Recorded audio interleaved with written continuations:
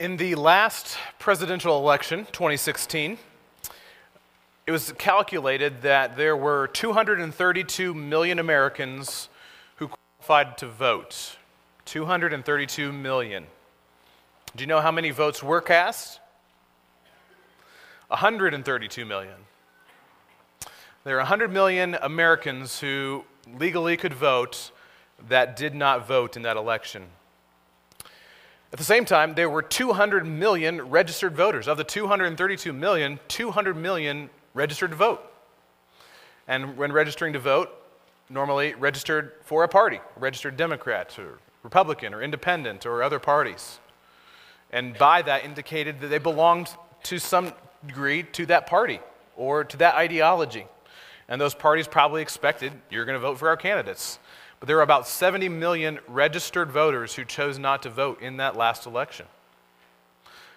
Out of all the things that might have made people think, and many people spent a lot of time thinking about that, one of the questions had to be, who are these people who are not voting? Do they really follow the candidates? Do they really belong to the party? Are they real followers? In a very different aspect of our culture, the word follower is used most commonly right now in terms of Instagram. If you Google followers, you'll get results only for Instagram. How to increase the amount of followers you have. How to sign up for ways to get more followers for free.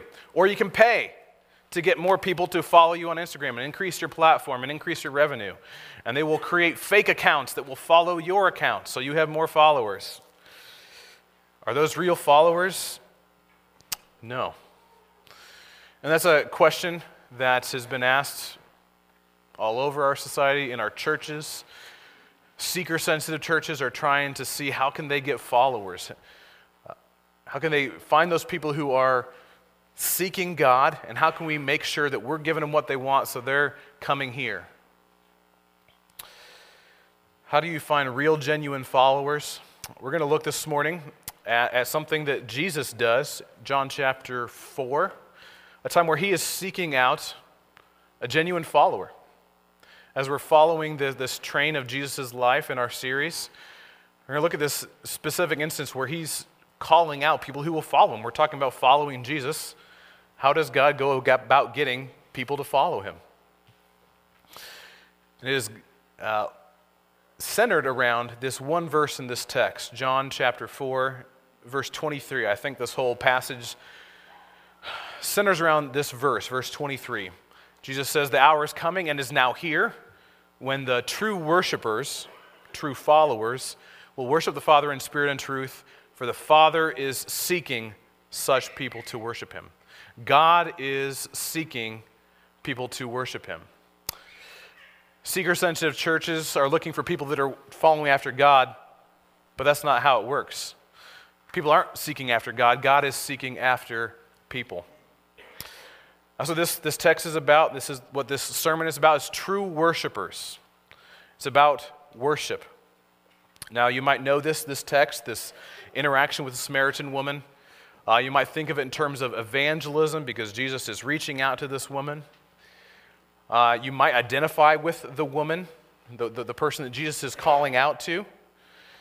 Or maybe you see it more from Jesus' side of things, not that you're calling yourself Jesus, but you might see parallels of when you've tried to interact with someone and speak to them and offer them hope and the way that they've responded similar to this woman.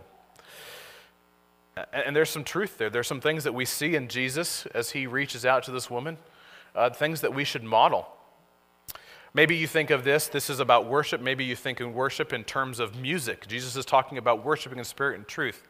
Doesn't have something to do with music? Well, yes. Although normally when we talk about worship in God's word, it's not exclusively about music. We just gathered here, we just sang, we call that our corporate worship, and it is, but that's only one part of what God is talking about when he talks about worship.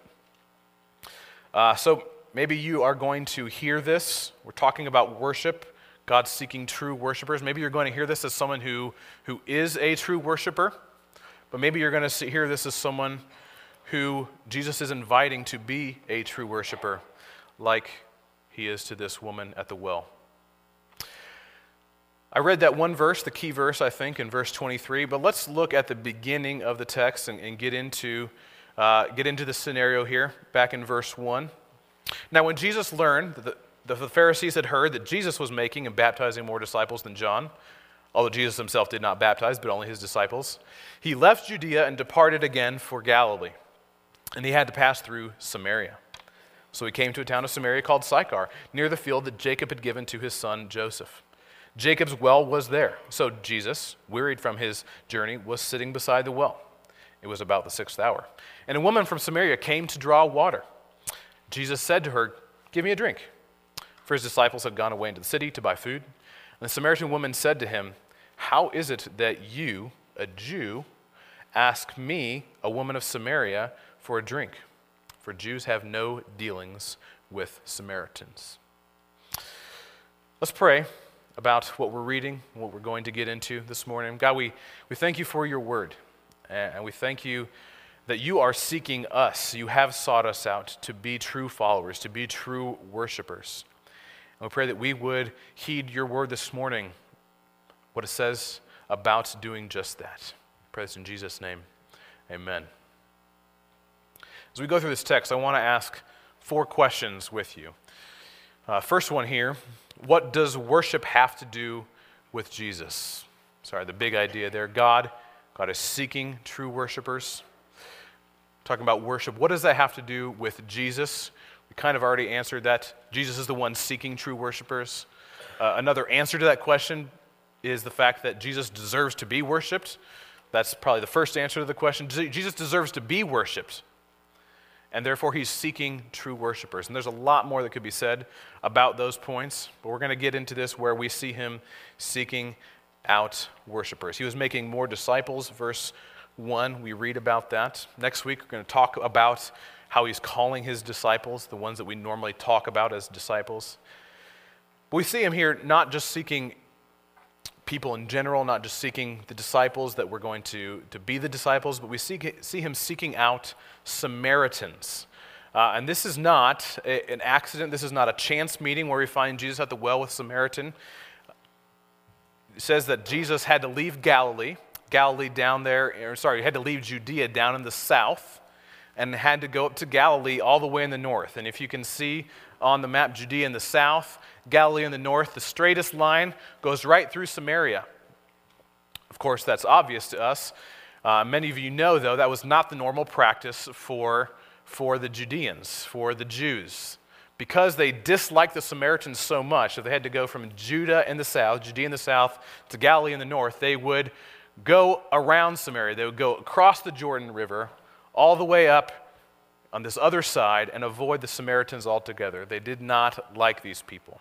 That's why it says in verse 9, the Jews have no dealings with the Samaritans. And that's why this woman was very astonished that Jesus was even talking to her.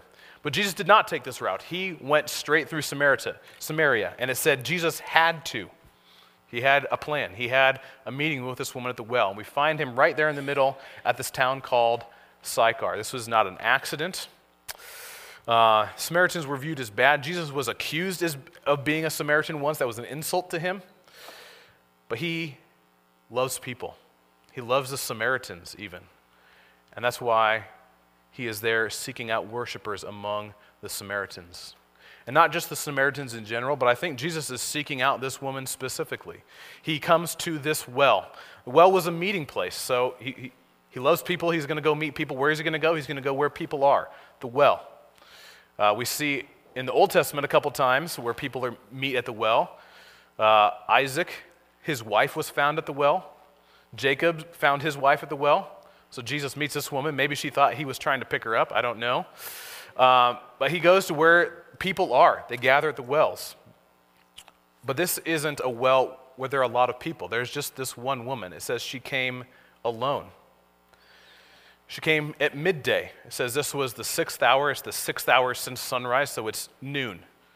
Jesus is hungry. His disciples went to buy food. Most women went to gather water from the well. They went together, social outing, like girls going to the bathroom together. They went in the beginning of the day or the end of the day, not in the heat of the day. So Jesus ends up at this well in the heat of the day. It's also a well that's outside the city. There was a well inside the city where all the other women went to, but not this woman. She was alone.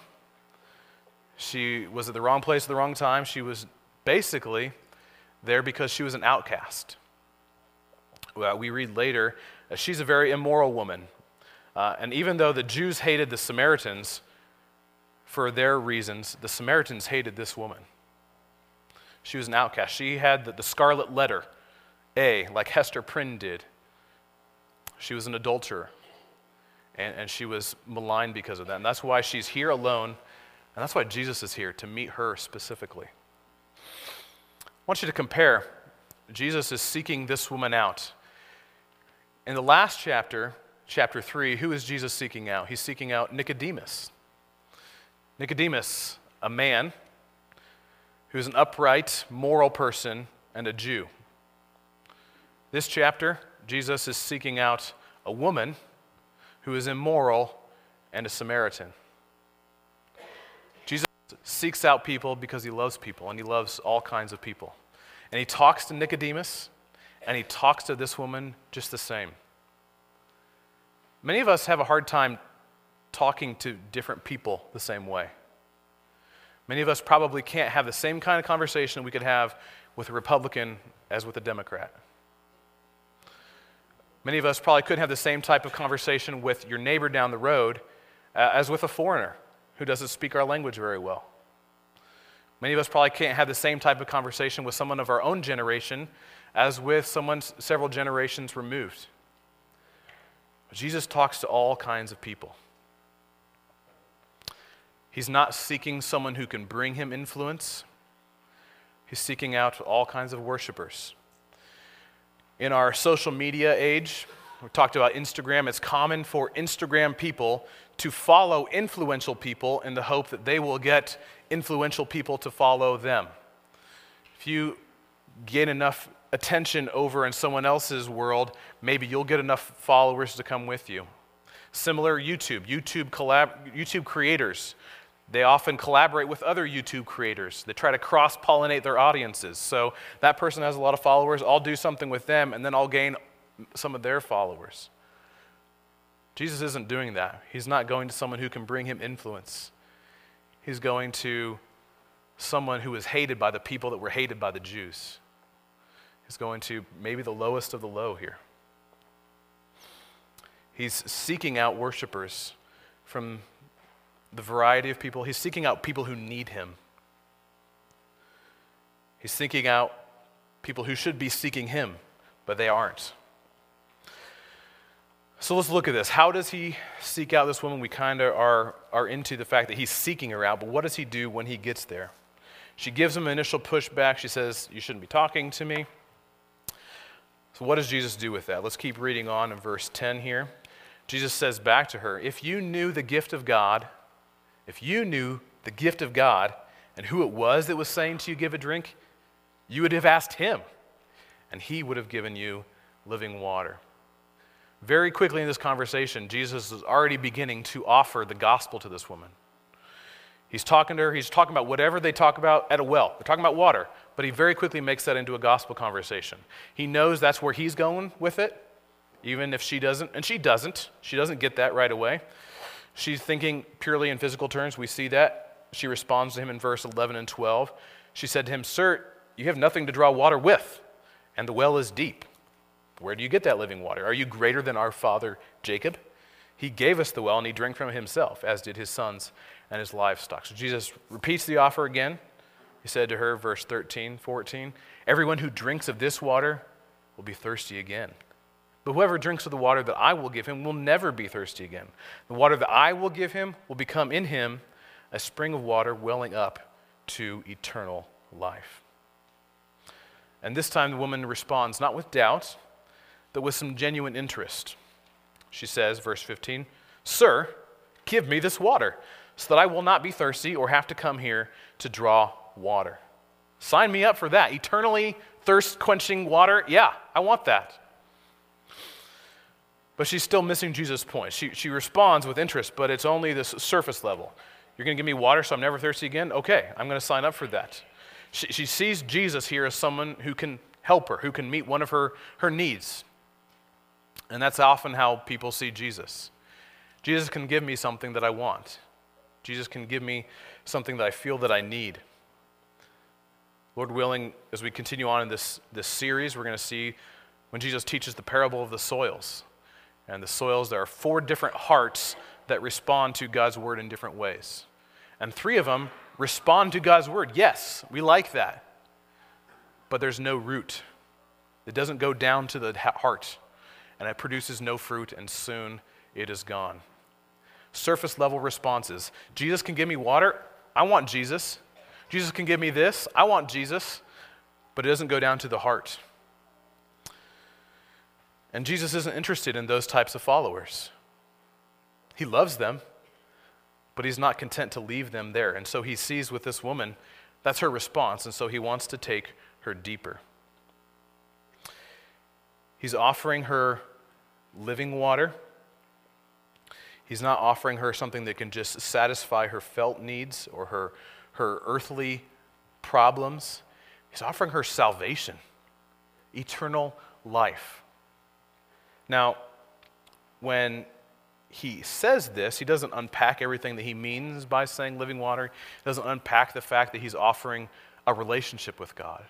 He doesn't unpack the fact that he's offering forgiveness for sins. He doesn't unpack what heaven means and justification and all of this. So what was the woman supposed to understand when he says, you can have living water? What was he putting in front of her? At the very basic level, he's saying, you can have something, I can give you something that will satisfy your soul. Talking about satisfaction.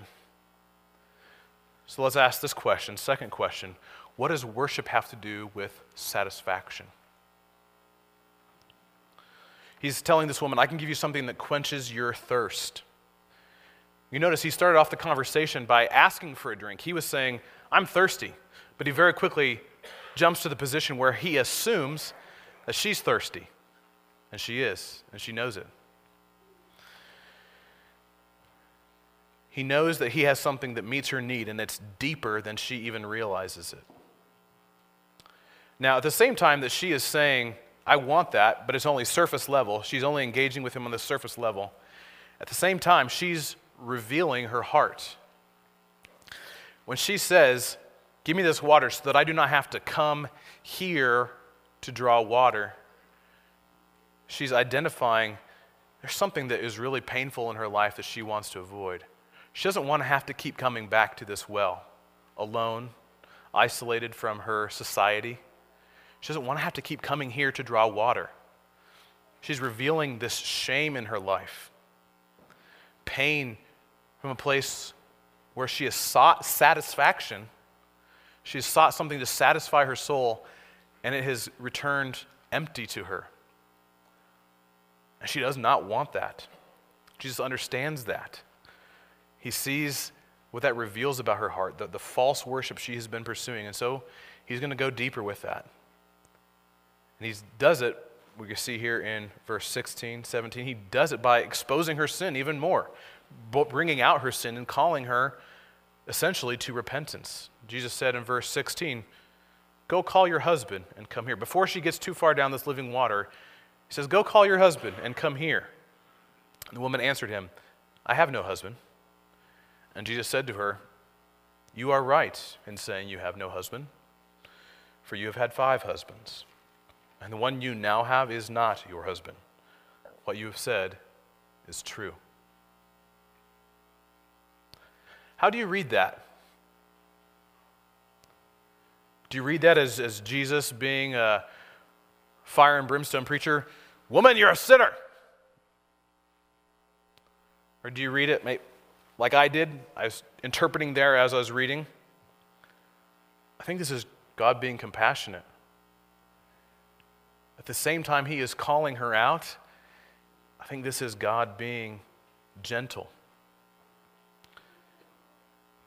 Her sin, normally we think of calling out someone's sin or saying this is right or this is wrong, is portrayed as that's just going to put walls between people. But what put the wall between this woman and Jesus? It was her sin. That's what kept her from her Savior, kept her from being a true worshiper.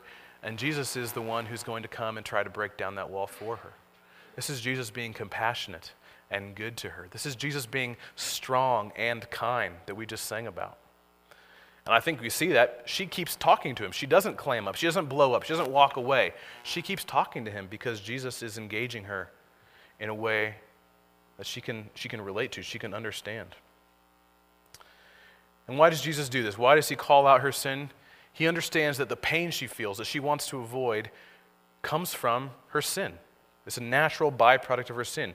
She has been seeking satisfaction in many things, a string of failed sexual relationships, and she is feeling broken and shameful from that.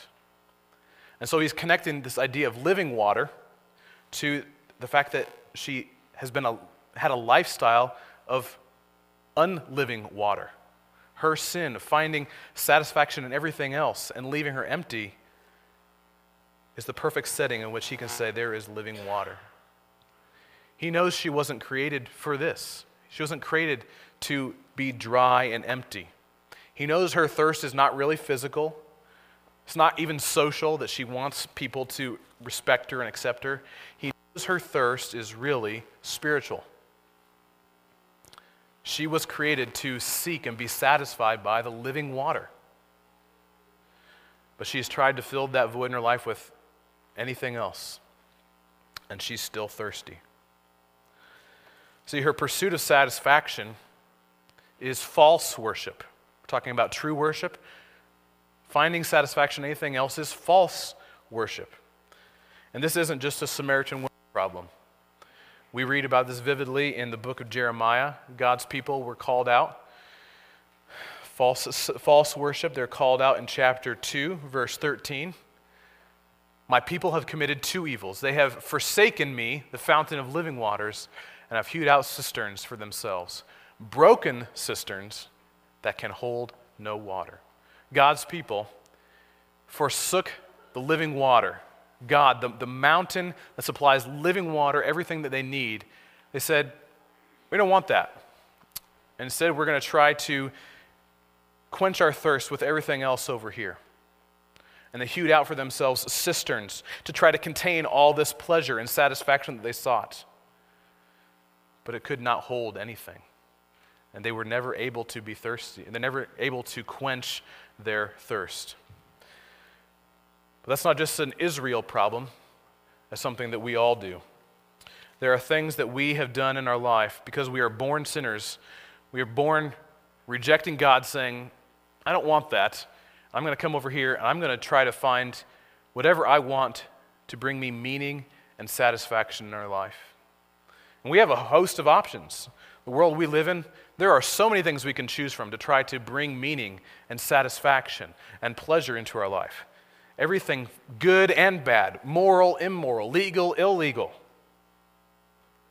Could be seeking satisfaction in sexual relationships like this woman, or in relationships in general. Maybe her particular desire was for companionship. Maybe it wasn't the sexual side of things. We can seek the pleasure that comes from having a family or a spouse finally, or someone just to be a good friend at the expense of the living water. We can seek our dream job or our dream house. We could seek achievement, whether it's academic or athletic or artistic, being able to be seen as the person who can do that, who did that, who's good at that thing, seeking desire or prestige or power. We can come to these wells trying to satisfy our souls, but they leave us dry and empty.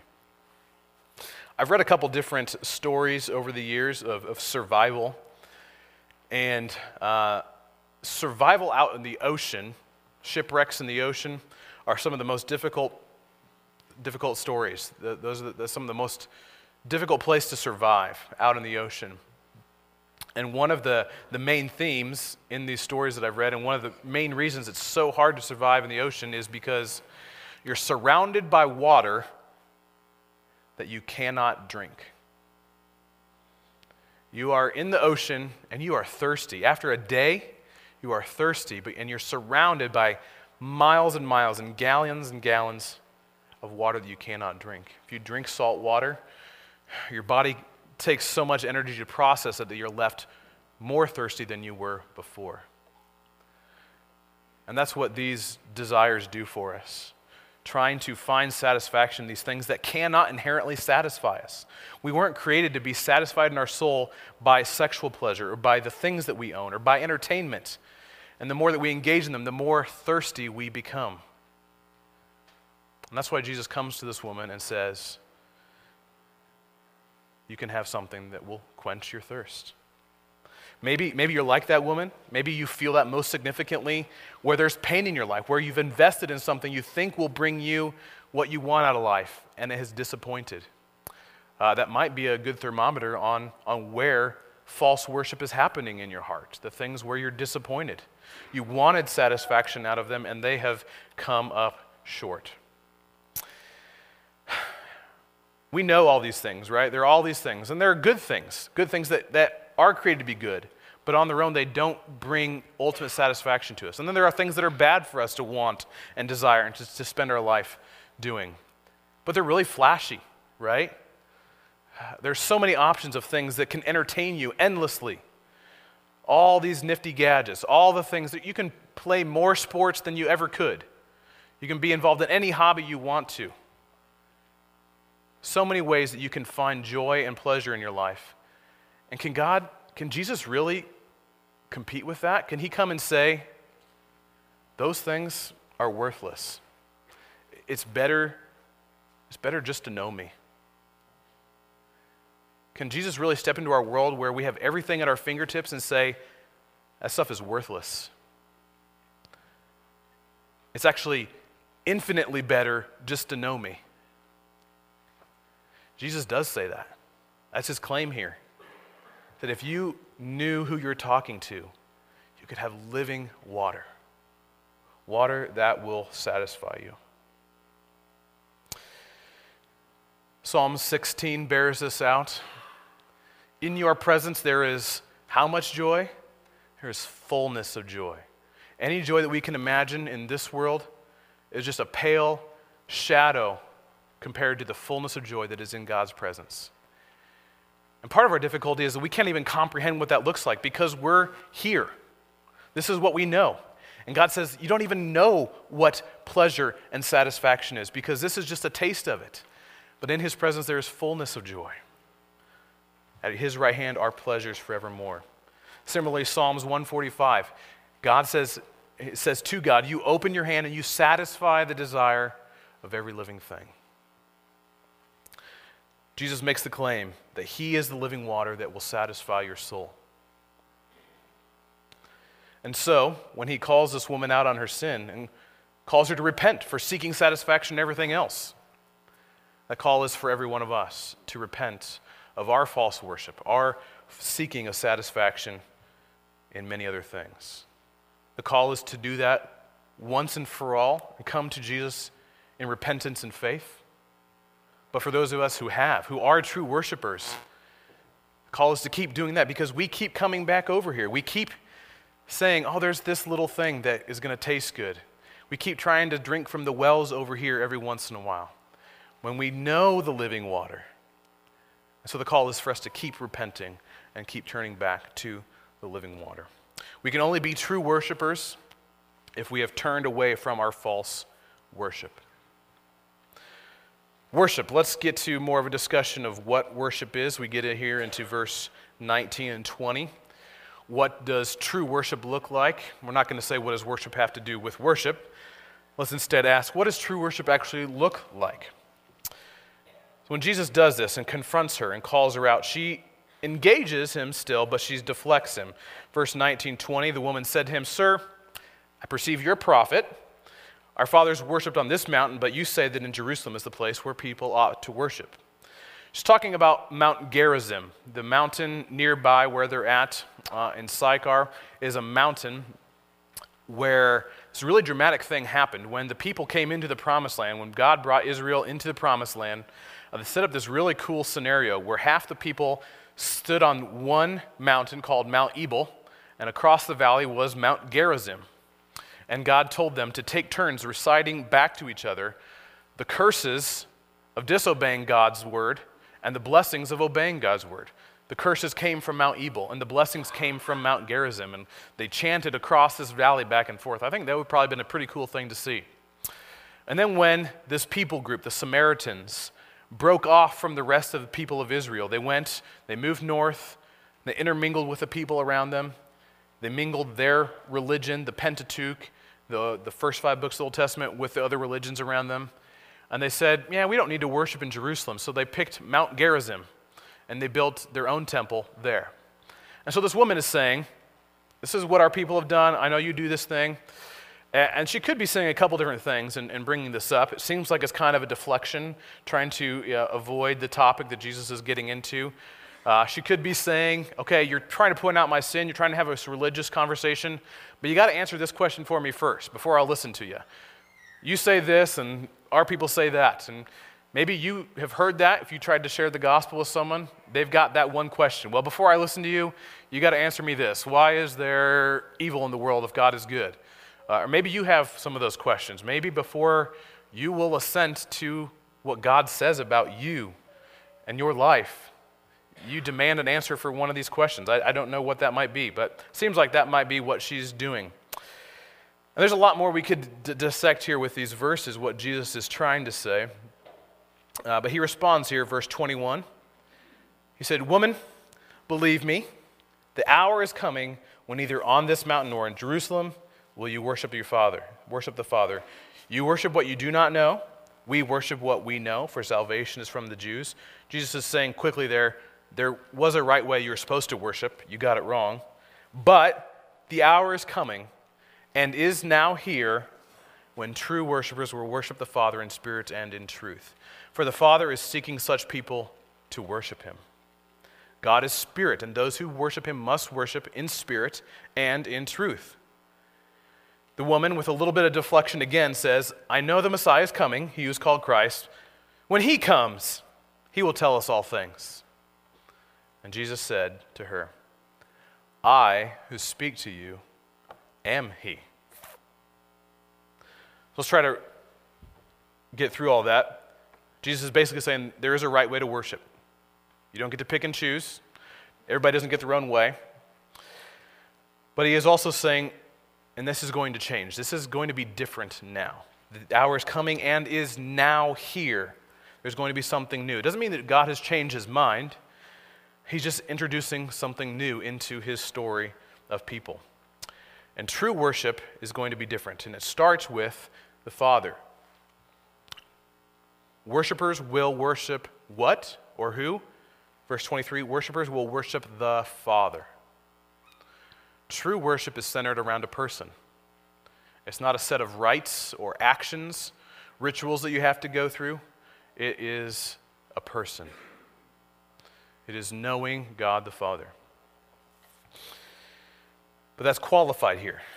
We will worship the Father how? We'll worship him in spirit and in truth. We'll worship the Father, first of all, in spirit.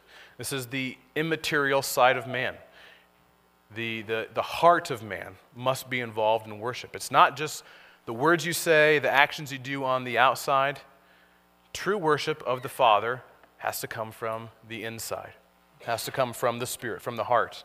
The Old Testament Jews and the Samaritans too, they had their outward practices. They had the sacrifices that they had to do and the offerings they had to make. They had the words they were supposed to say and not supposed to say, even the clothes they were supposed to wear and not wear. But that is going to be different now. There's going to be something different, Jesus is saying. And it doesn't mean that true worship will not have an outward component. Will not have outward signs of true worship on the inside. There will be things that true worshipers will do and say and not do and not say because they're true worshipers, but it will come from the inside. It will come from their heart and not from just a compliance to a set of rules. It will come from a heart that knows God the Father and is satisfied in him. So true worshipers will worship the Father in spirit and in truth. Why truth? If we're going to worship the Father, we need to know who he is. There has to be content. We have to know the Father to worship him. We have to know who he is to be satisfied in who he is. Now, how do we know the truth? How do we know the truth that leads us to worship God the Father? If you remember, the last time I preached, I was in the beginning of this book, John chapter 1, where we read that Jesus came full of grace and truth. And later in that section, it says that he came to make his Father known. We know the Father, we know the truth about the Father because of Jesus. Jesus came to make his Father known. That's why he says to this woman, the hour is coming and is now here. This change is happening because Jesus is on the scene. Jesus is there to make known the Father, to make genuine worship of the Father from the inside out possible in a way that it never was before. He's telling this woman, you thought that worship was getting the right mountain. You know, you say it's Jerusalem, we say it's Mount Gerizim, but you actually showed by your lifestyle what you were worshiping. This woman showed that she was worshiping maybe the pleasure or the companionship, all these different relationships she sought out. Your lifestyle showed what you were worshiping. Now, same can be true, fair to say, of the Jews. It wasn't just a Samaritan problem, it was a Jewish problem. It's a human problem. Our lifestyle shows what we're worshiping, even if we claim this or that. But now, because Jesus is here, it's possible for there to be genuine worship from the inside out. So what is true worship? It is inner satisfaction with God the Father that leads to a lifestyle of love and obedience to God the Father. Outward lifestyle that comes from an inward satisfaction with God the Father. Now, as I said, when we use the word worship, most of the time we think about music. I don't think Jesus is really talking about music at all here. He's talking about a lifestyle, how you live your life. But what he says here teaches us how to worship when we sing. These truths apply to what we sing. We spent time already this morning. We're going to sing at the end what we call corporate worship. And that should be influenced by what Jesus is saying here. How does this affect what we sing when we sing together? First of all, we're worshiping God the Father. That's why we start off our services. If you pay attention to the order of our services, we start off with a doxology. We're just going to praise God for who he is. And primarily those songs focus on God the Father. But then we take time to, well, we'll get to that in a minute here. We're going to sing about and praise God the Father. Number two, we're going to worship in spirit. That means if it's not coming from your heart, it's not worship. R.C. Sproul said, you can be singing holy, holy, holy, but if you're not thinking about God, you're not worshiping. If you're thinking about how your voice sounds to the person next to you as you sing, or whether or not you can hit the bass line, like I think about sometimes, it's not worship. Worship isn't getting the right songs or playing the right kind of music. We worship according to truth, too.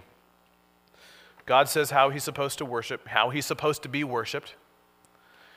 We don't get to choose how we worship. You don't get to say, I showed up, I don't have to sing, showing up should be enough. You don't get to say, that's my worship. God says how he should be worshiped. We don't get to say, I'm going to sing on the songs I like, and that's how I'm going to worship. We don't get to pick which songs we worship to. We don't determine how we worship. And also, if we're going to worship according to truth, we're going to worship because Jesus helps us know what truth is. And that's why we sing so much about Jesus, too. The first part is doxology in our service. The second part is a focus on the gospel. We sing because Jesus makes the Father known to us. Jesus on the cross helps us see who the Father is, and that's why we sing about the cross so much. All right, last question here. What does worship have to do with evangelism? Two quick answers, two categories of answers. Worship tells us how to evangelize, and it tells us why to evangelize. We're going to see, we've seen as we've gone through how Jesus interacted with this woman, and there are things that we can learn and copy and imitate in how Jesus interacted with this woman. How did Jesus meet someone that needed to hear it? He went to where people are. He went to the well. We need to go where people are. And what do you do when you get there? You talk to them. Jesus talked to this woman. He talked to her about water. What do you talk to people about? Whatever. And then you show them the good news of the gospel. Jesus went deep with this woman's pain. He understood where her false worship was because of where she was disappointed and dissatisfied. And he gently pressed into that to show her where she really needed the gospel. Jesus didn't get distracted. She tried to side rail it, oh, you got to answer this question, or are you really greater than our father Jacob? Jesus didn't get distracted. Another great thing that we should learn from Jesus and how he interacted with this woman is he let her talk. He said things to her so that she would respond. He asked her questions. He let her talk, and then he listened to her. And that's how he knew what truth to speak to her. Those are a few quick lessons. I wish we could say a lot more about how to evangelize. But this story is more about why to evangelize. When we look at this, we understand evangelism comes from worship. What I mean by that is we see at the end of this story that because this woman became a true worshiper, she then became an evangelist. She became an evangelist because she was a true worshiper. Let me answer this question first. You might be asking, how do we know she was a true worshiper? It doesn't exactly say that, but I think the signs are there. At the beginning of this conversation, she just talked to Jesus. She said, "You're a Jew." And she said, "You're not greater than our father Jacob." Later on, she said, "Okay, I'll concede you're a prophet." But then, in verse 26, when Jesus says, "I who speak to you, the Messiah you're talking about, I am he." And as soon as he says that, the conversation stops. And what does she do? She goes and runs and tells people about it. And she says to them in verse 29, "Come and see a man who told me all that I ever did." Could this be the Christ, the Messiah? And the people she went and talked to, they came out of the town. They came to see this Jesus. Now take a moment to think, who is she going and telling? She's telling the people that hated her. She's telling the people that ostracized her. Why? The only explanation is she is tasting of the living water. She has tasted something that satisfies her soul, and she wants other people to know. True worshipers have water that satisfies, and then water that overflows. This woman, she said, "He told me everything I ever did." They knew everything she did, right? Some of those people she went and told might have been her ex-husbands. Might have been the wives of her ex-husbands. And she told them, this man who knew everything she did and loved her still. And she wants them to know it. This water is overflowing from her. That's what Jesus spoke of back in verse 13. The water that I will give him will become in him a spring of water welling up to eternal life. And he says that again in John chapter 7. Whoever believes in me, as the scripture has said, out of his heart will flow rivers of living water. And we see for this woman, the right motive for evangelism, the fuel for evangelism, is not shame or guilt. Maybe as we've been going through this and you've seen the good example of Jesus reaching out to someone who needs hope, and maybe you have felt guilty for times when you have not given hope to someone, you've not offered truth, you've not shared the gospel with someone. You might feel guilty for that. You might feel shame, and there may be some truth there. But that will not fuel evangelism. Worship will. This woman was a worshiper. She became a true worshiper because Jesus evangelized her. The goal of evangelizing her, God made her into a true worshiper. The goal of evangelism is true worship. But then this woman, because she was a true worshiper, became an evangelist, and she passed that on to other people. The theme here is the theme is worship. Evangelism only exists because not everybody is a true worshiper yet. Evangelism serves worship, and it's the end goal.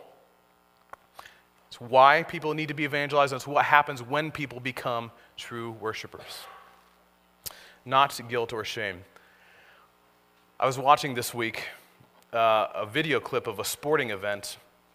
Have you ever noticed when you see something really amazing, whether you're watching sports, or you see a beautiful sunrise, or maybe you just hear something funny, do you notice one of your first reactions, one of your first instincts is, I need to share this with someone? Have you ever noticed that? You see a touchdown that's miraculous, and you look across the room to share that with someone else who just saw it, and you bask in the glory of what you just saw. I was watching the sports highlight this week, and it was a really amazing shot from the World Indoor Bowls competition. You know lawn bowls? There's apparently an indoor bowls. I did not know this. And all of the audience were amazed at what happened, and they immediately looked at each other. Someone else, I have to share this with someone else, this experience. And my immediate thought when I saw this video, this amazing highlight, was, who can I share this with? And I couldn't think of anyone who wanted to see lawn bowls. But that was my instinct. And that's what true worship is supposed to be. If we've tasted of living water, it should come out. Who else needs to taste this? So the question for you, are you a true worshiper? What satisfies your soul?